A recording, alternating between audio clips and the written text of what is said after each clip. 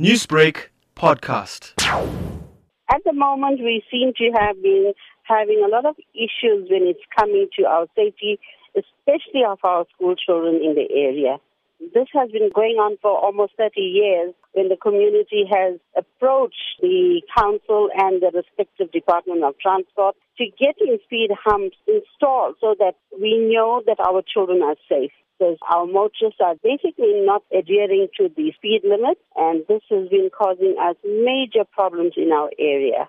In one particular stretch in Crossmoor, we've had 6 accidents in under 6 months. And one was quite bad, where there were 2 taxis which were carrying school children, and 20 children had to be taken to hospital for attention. And what has been the community's reaction to the death of the 7-year-old on Friday?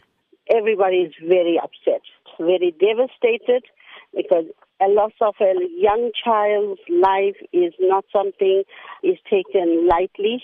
And we are just hoping that the powers that be is going to listen to the community and not sit in their ivory towers and make decisions on what is happening on the ground here.